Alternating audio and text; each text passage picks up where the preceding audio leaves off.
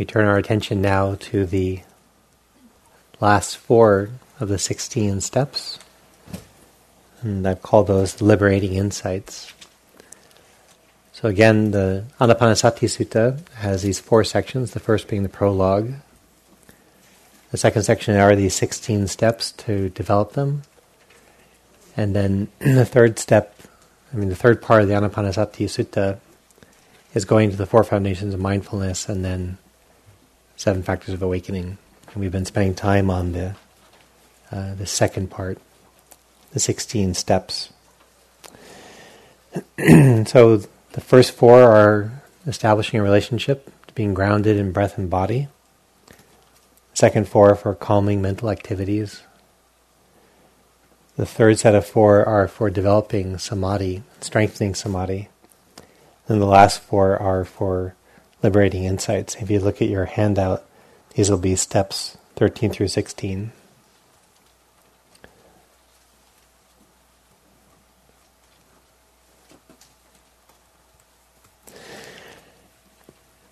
So this is both classical theory and classical practice. To see the developing of samadhi on the one hand is a different practice than developing liberating insights on the other. And mindfulness is used for both because mindfulness is getting real-time feedback, real-time insight into what's happening in the present moment. And you can use that to adjust your practice of samadhi. But you can also use mindfulness to then developing these liberating insights. And it's seen as more productive in the long term to do practices that engender samadhi and then turn the mind that has some basis in samadhi towards the practices that generate liberating insights than trying to do them at the same time. What we inherited from Burma was a very specific, Burma and Thailand, was a specific time when they were combining those 2 practices and giving them to lay people who didn't have time to spend months in monasteries. So we've now been practicing with these 2 meditation practices merged, right in awareness of breathing, for example. But classically, they usually would spend time developing samadhi and then time developing samadhi, Vipassana. And that's actually reflected in this classical text. The first 12 steps are developing samadhi, and the last 4 steps are developing Vipassana. So the way that works is it's hard to actually submerge yourself enough in experiences that cause the liberating insights, enough that your basic perception of the world changes. And that's often what we're waiting to have happen, is that we practice and keep practicing, and then we get to know the world so well that we see it more clearly, and then we steer out of trouble. We don't get ourselves in trouble because we see things more clearly. Because we're usually more agitated in daily life, the Vipassana part of our practice takes longer to mature. And yet if you actually can stabilize your intimacy with the world and then ask a few pertinent questions, you'll be able to see clearly the nature of things, and your confusion will kind of break apart in your mind, and you'll just see things more clearly. That's the role of developing samadhi, is to make your mindfulness really steady so you can ask these Vipassana questions. You can do these Vipassana investigations that change our basic understanding of how the world works. And because we have some confusion, we get into trouble. And that's the role of Vipassana, is to dispel our confusion. So these first 12 steps stabilize our intimacy. They remove the confusing corruptions of mind that agitate and keep us haggard and confused. And then we turn that mind towards Vipassana meditation. So the way that works is, the first thing is you begin investigating impermanence.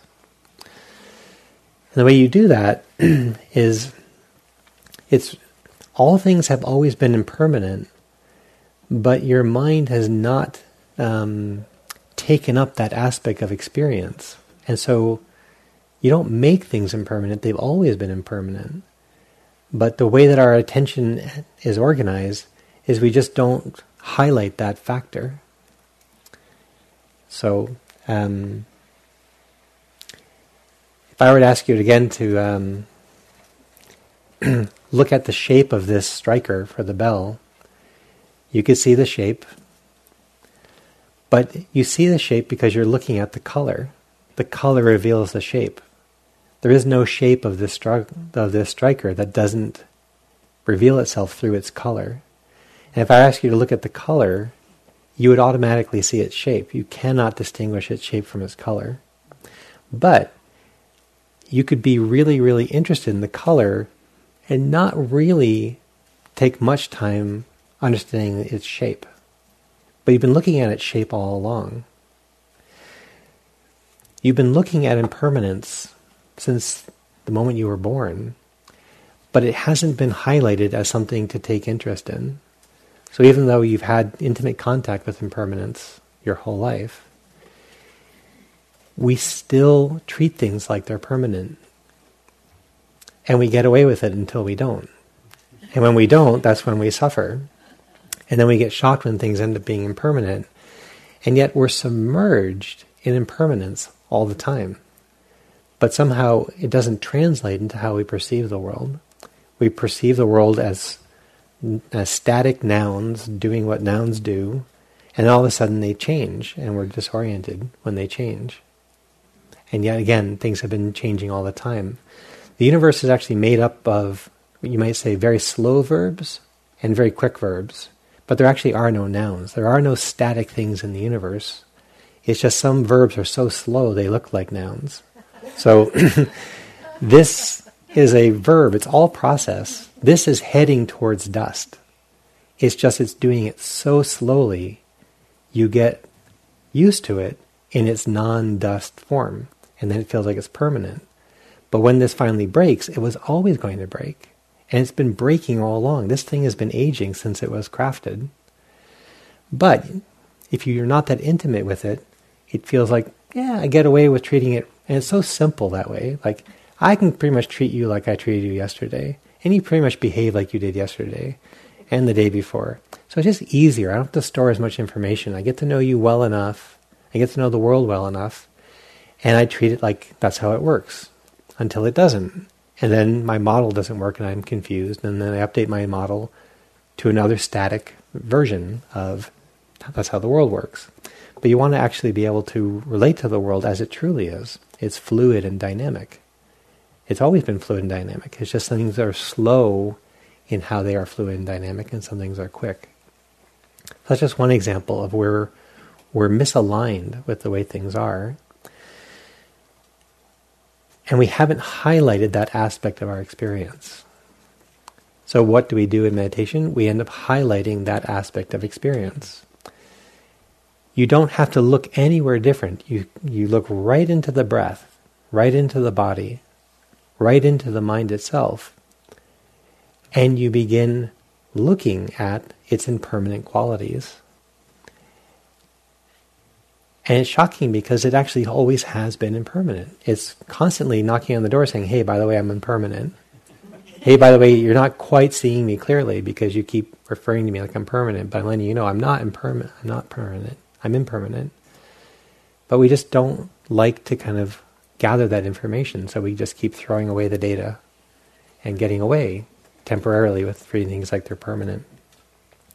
So the very breath you've been experiencing, constantly changing.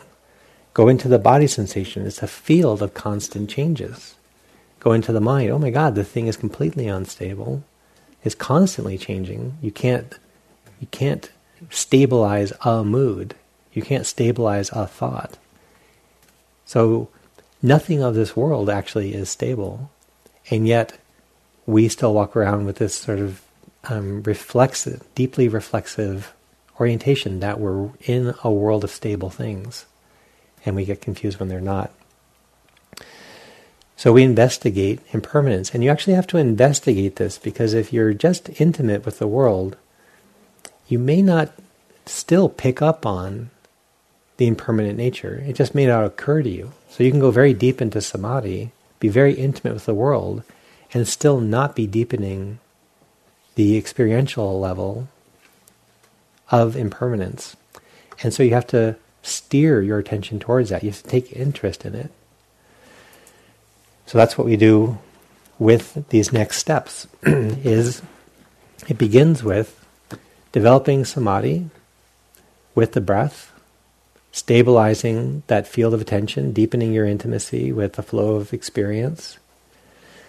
And on the one hand, it is stable. You can actually cultivate stability of attention with the breath, and the breath is very reliable. It can be very rewarding to be with the breath and be calm like that. And then you just look at it from another direction, same breath, but you begin to say, can I take note of the arising quality of this stream of experience?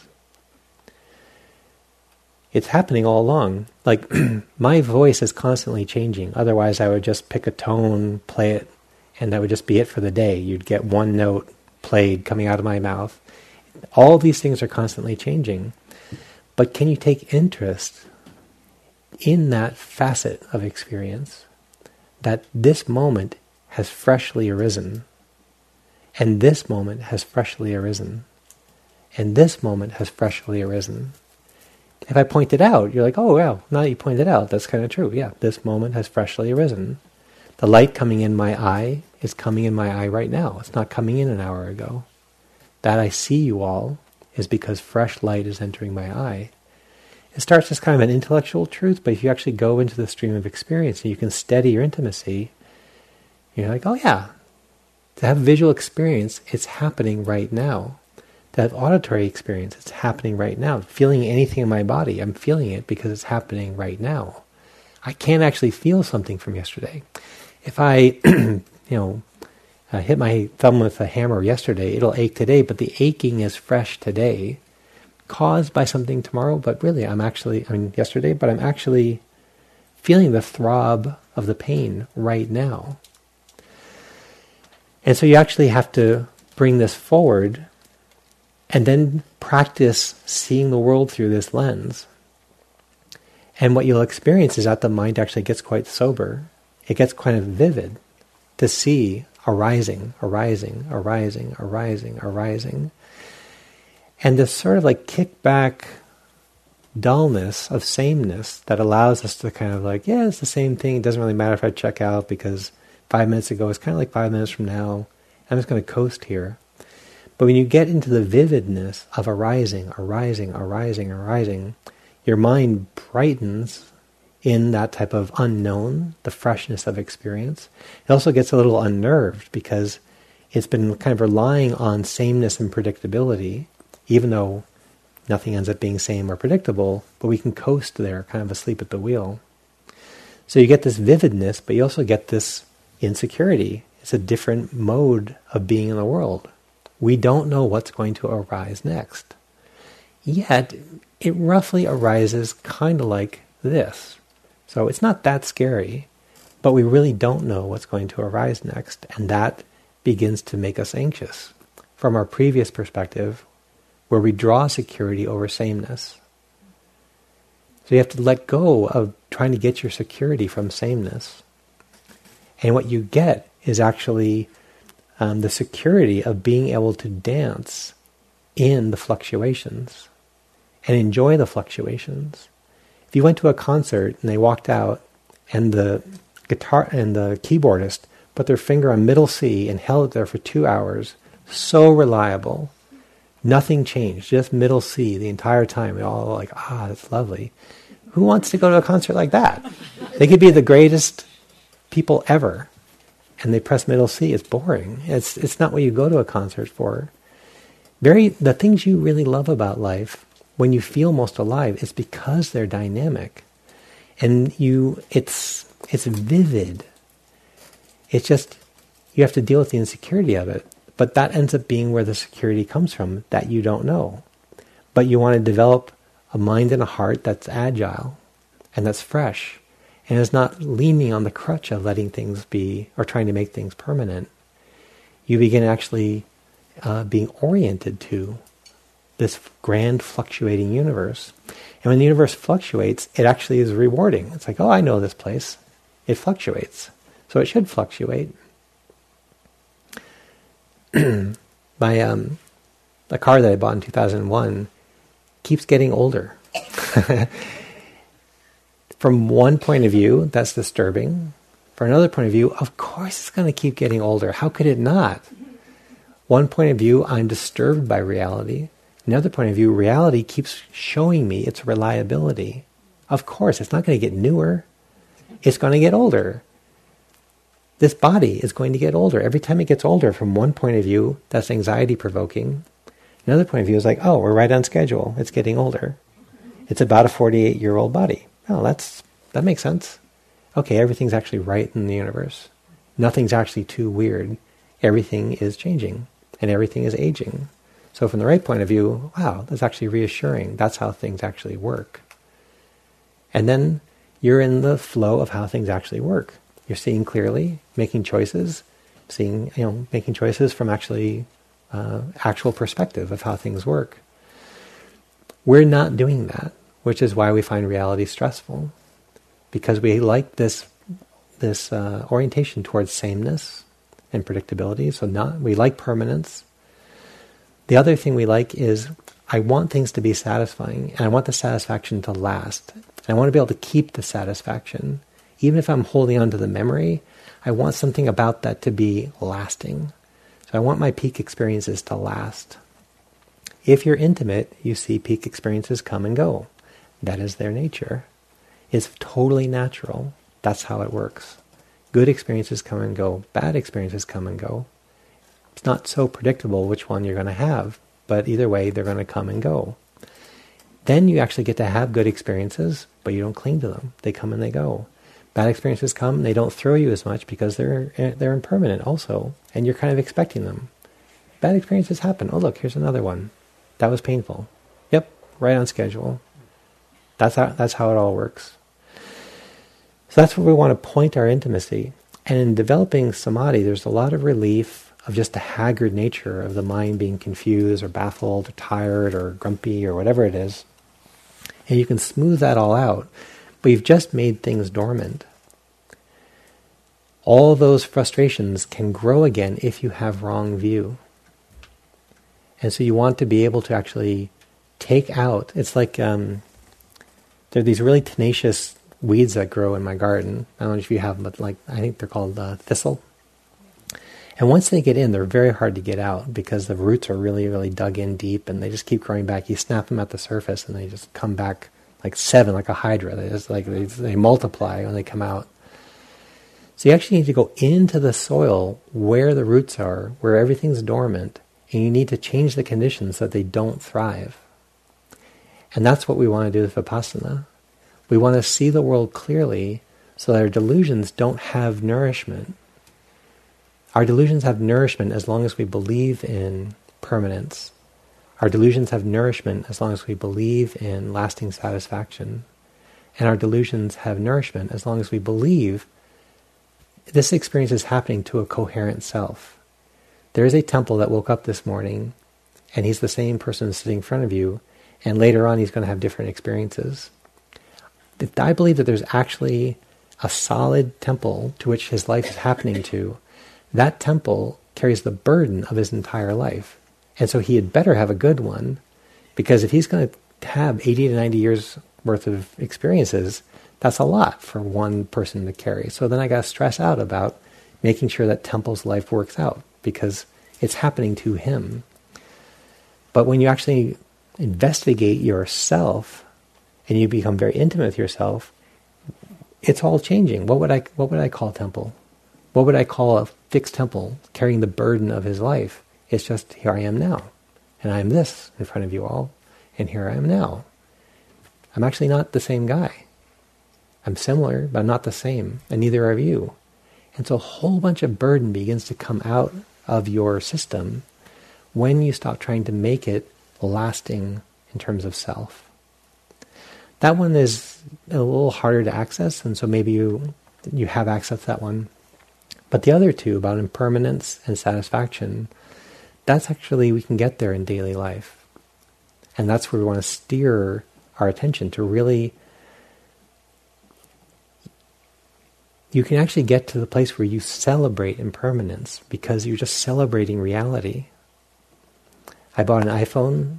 I got an upgrade from an iPhone. Put it in my pocket with my keys, and scratched the surface. So, took it out. I was like, not a scratch, right in the middle.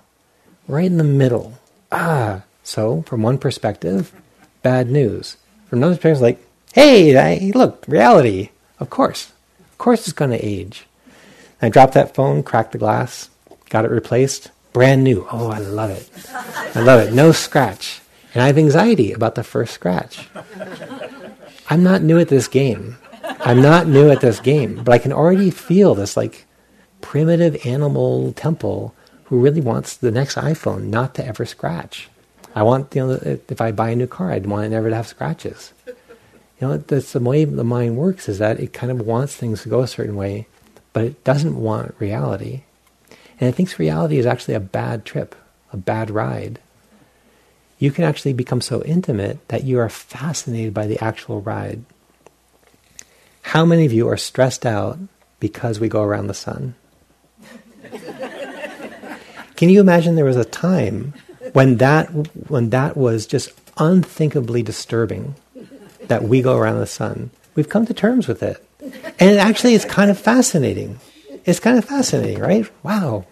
That's how stars work and planets around. It's like, who should not be in awe of that reality? But there was a time when we were freaked out by that because we wanted to be at the center of the universe, and that was important to us.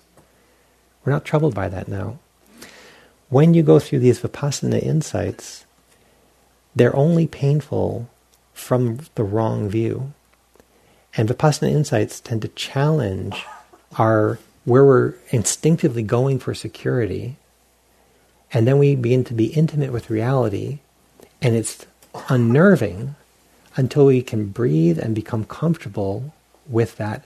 And then, not only is it not unnerving, it really turns into awe.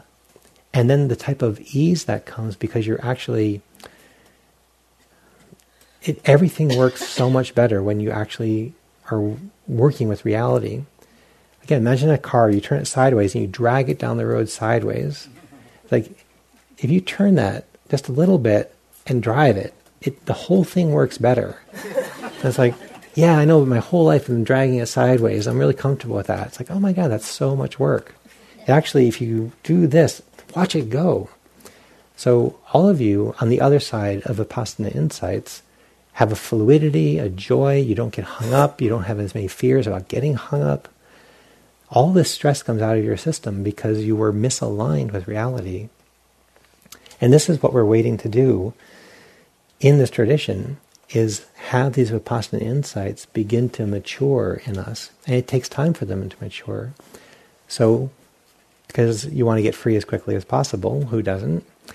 There are ways to coax that. And the way you coax it is you practice, you get intimate with reality so you're not spinning too much inside. Put your agitations and confusions into some quietude.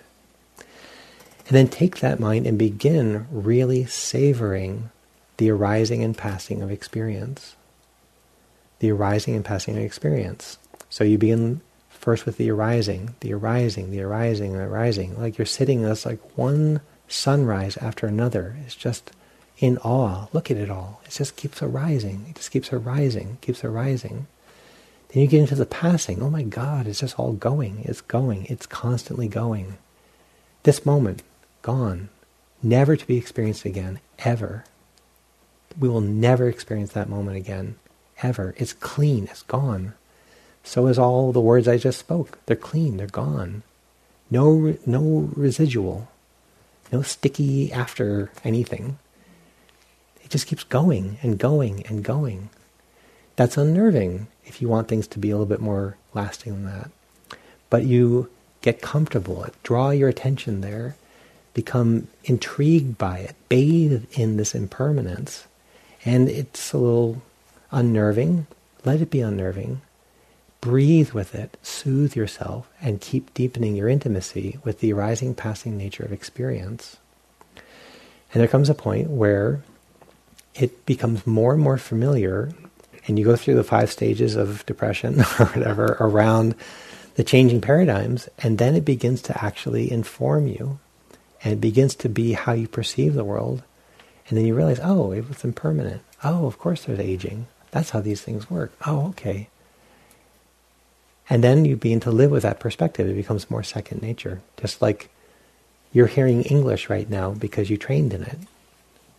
But you don't train it anymore. It's reinforcing. You just keep hearing English, and actually is more and more reinforcing. Same with impermanence. It becomes like a second nature that you just are walking through a world of impermanence. But it's not unnerving, and it's not couched with loss. It's more couched in awe. That this is actually, you're just seeing things clearly. And then you realize that you kept bumping into walls, and you kept setting yourself up for frustrations because you had this previous view. And it seemed right to you at the time. But when you actually allow your mind to deepen in this other perspective, it doesn't throw you. And you don't trip up, and you don't create expectations that disappoint you. You create appropriate expectations that things will change. And when they do, they validate. That's what we want to do with Vipassana. And it may not come automatically just through samadhi. I was talking to this Burmese teacher, Sayadaw U Tejaniya. I asked him about this in his tradition, how he teaches. And he said he just wants people to be so intimate that truths just stand out. And so for him, he doesn't do a lot of this coaxing. And he believes when the timing is right, you're just so intimate that the world just teaches you everything you need to know. And I believe that for him, he's seen that work for people. The way I was trained was to really actually do this work. It's like going to a gym with the 5-pound weights, and you're just like, really? You got to do this all day long? It's amazingly tedious. But notice arising, arising, arising, arising. What's arising? What's arising? It's arising, it's arising. The mind is arising. Thoughts are arising. Sounds are arising. Like, okay, really? More? Okay, arising, arising, arising, arising, arising, arising, arising, arising, arising. Arising, arising, arising. Wow. Wow, everything is arising. Right, everything's arising. This moment is completely fresh. Then it's actually, wow, everything's rising. Like, what's going to happen next? Like, get your popcorn. Like, what a ride this is. Who knows what's going to rise next? Like, oh, a bird call. Who knew that was going to happen? What's going to happen next? Like, oh, somebody coughed. What else is going to... Oh, that thought. Oh, who knew that was going to happen? What's going to happen next? And you're sitting there in awe of all this arising. And then you train in passing. Passing, passing, passing, passing, passing, passing. Passing, passing, passing, passing, passing, passing, passing, passing, passing. Passing. Wow. It's all passing. Wow, it's all passing. That bird call just passed. That cough just passed. That comment just passed. Oh, the day is passing. The sun just passed. That's all passing. That thought just passed. It's passing. Ah. And let that mature you, and you feel a little ache in your heart. Oh, it's a lot of loss. Oh, it's always been true, actually. It's not new. I'm actually surprisingly comfortable because it's always been true. It's always been passing. And then you feel this relief sweep over you. I don't need things to be permanent. And I don't have to fight against these truths. I get the awe of the arising, and I get the sweet relief of all the passing. And you can actually mature this in you, like a practice, like learning English, like doing all the work you're doing. So you investigate, step 13. And again, you don't have to then do a whole different practice. It's right there. You already have samadhi right in the stream of experience. Looked one way, it's reassuring, it's restful. And in the same stream, you just start asking the question, you start inquiring, what's arising? Is this arising? Is this permanent? And then you begin to see, oh my God, it's all shaking. It's all fresh. I'm not aware of anything 2 minutes ago. What I'm aware of is happening now. Without much coaxing, this brings about dispassion. And we all love our passions, and so this word dispassion can be, again, kind of unnerving. But it really is like a non-drama. That might be a better way to translate this word viraga, this Pali word viraga, is just all that exhausting drama the for and against, and the for and against, and this, the swirl of all this agitation begins to cool out. And there's still room for doing beautiful projects that are worth doing, but they're not driven by this intense compulsivity, the for and against. So a certain type of agitation begins leaving. It's all impermanent. It's almost like sitting by a waterfall. And on one hand, the waterfall is so steady, you can be soothed by it. And you look at it another way, it's all ever changing. And you look at them together, and it's just very soothing to be with this water that keeps falling over and over and over and over. And it's cooling. It's cooling. And it's relieving. The outcome is relieving. Sometimes the transition points get a little unnerving, but when you actually get into it, it's like, oh, it's just fluidity and no solidity. And it's actually fine. It's fine to be fluid. And there's less room for these battles for and against, and trying to make things permanent that can't be, and then being so disappointed when they're not. So if this is not clicking for you, you just stay in the arising and passing, and then you see, like, what's worth really getting tied knots over, given how impermanent everything is? And you begin to kind of scan, like, where would I really throw a fit? Like, well, what would I be throwing a fit about? It's all impermanent. So why am I getting so stirred up about this or that? So you can coax it a little bit, but if you deepen into impermanence, this passion or non-drama begins to grow very easily. The 15th step is to really look at cessation, and that's where you really focus not on impermanence, but ending, and how eternal and how complete endings are. We don't go in cycles. Things end.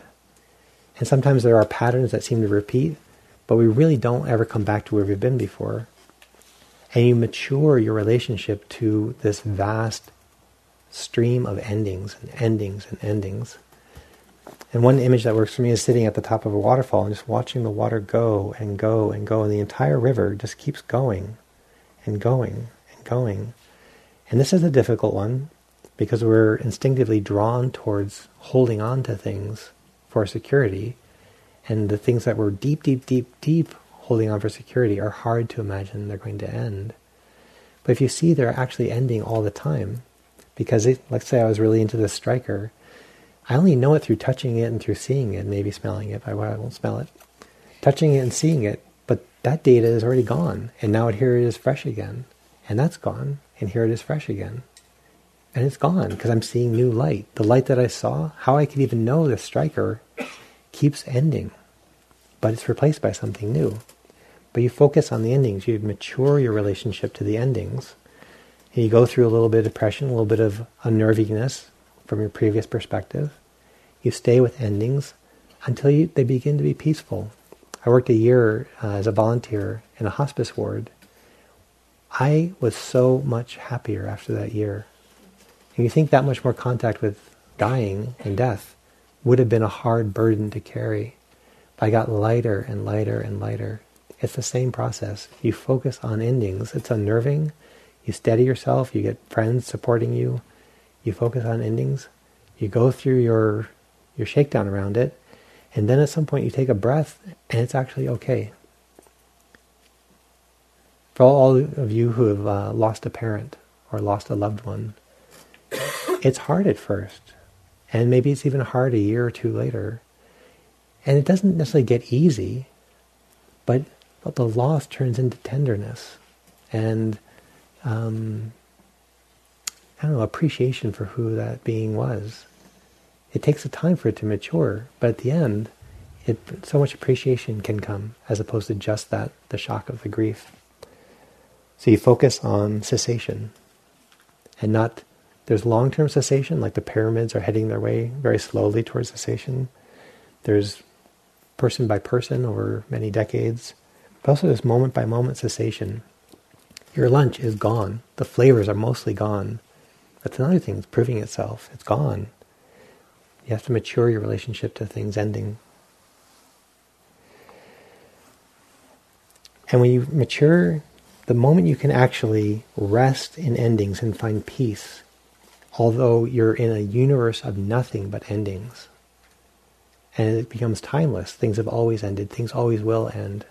On distant stars, planets, things are ending.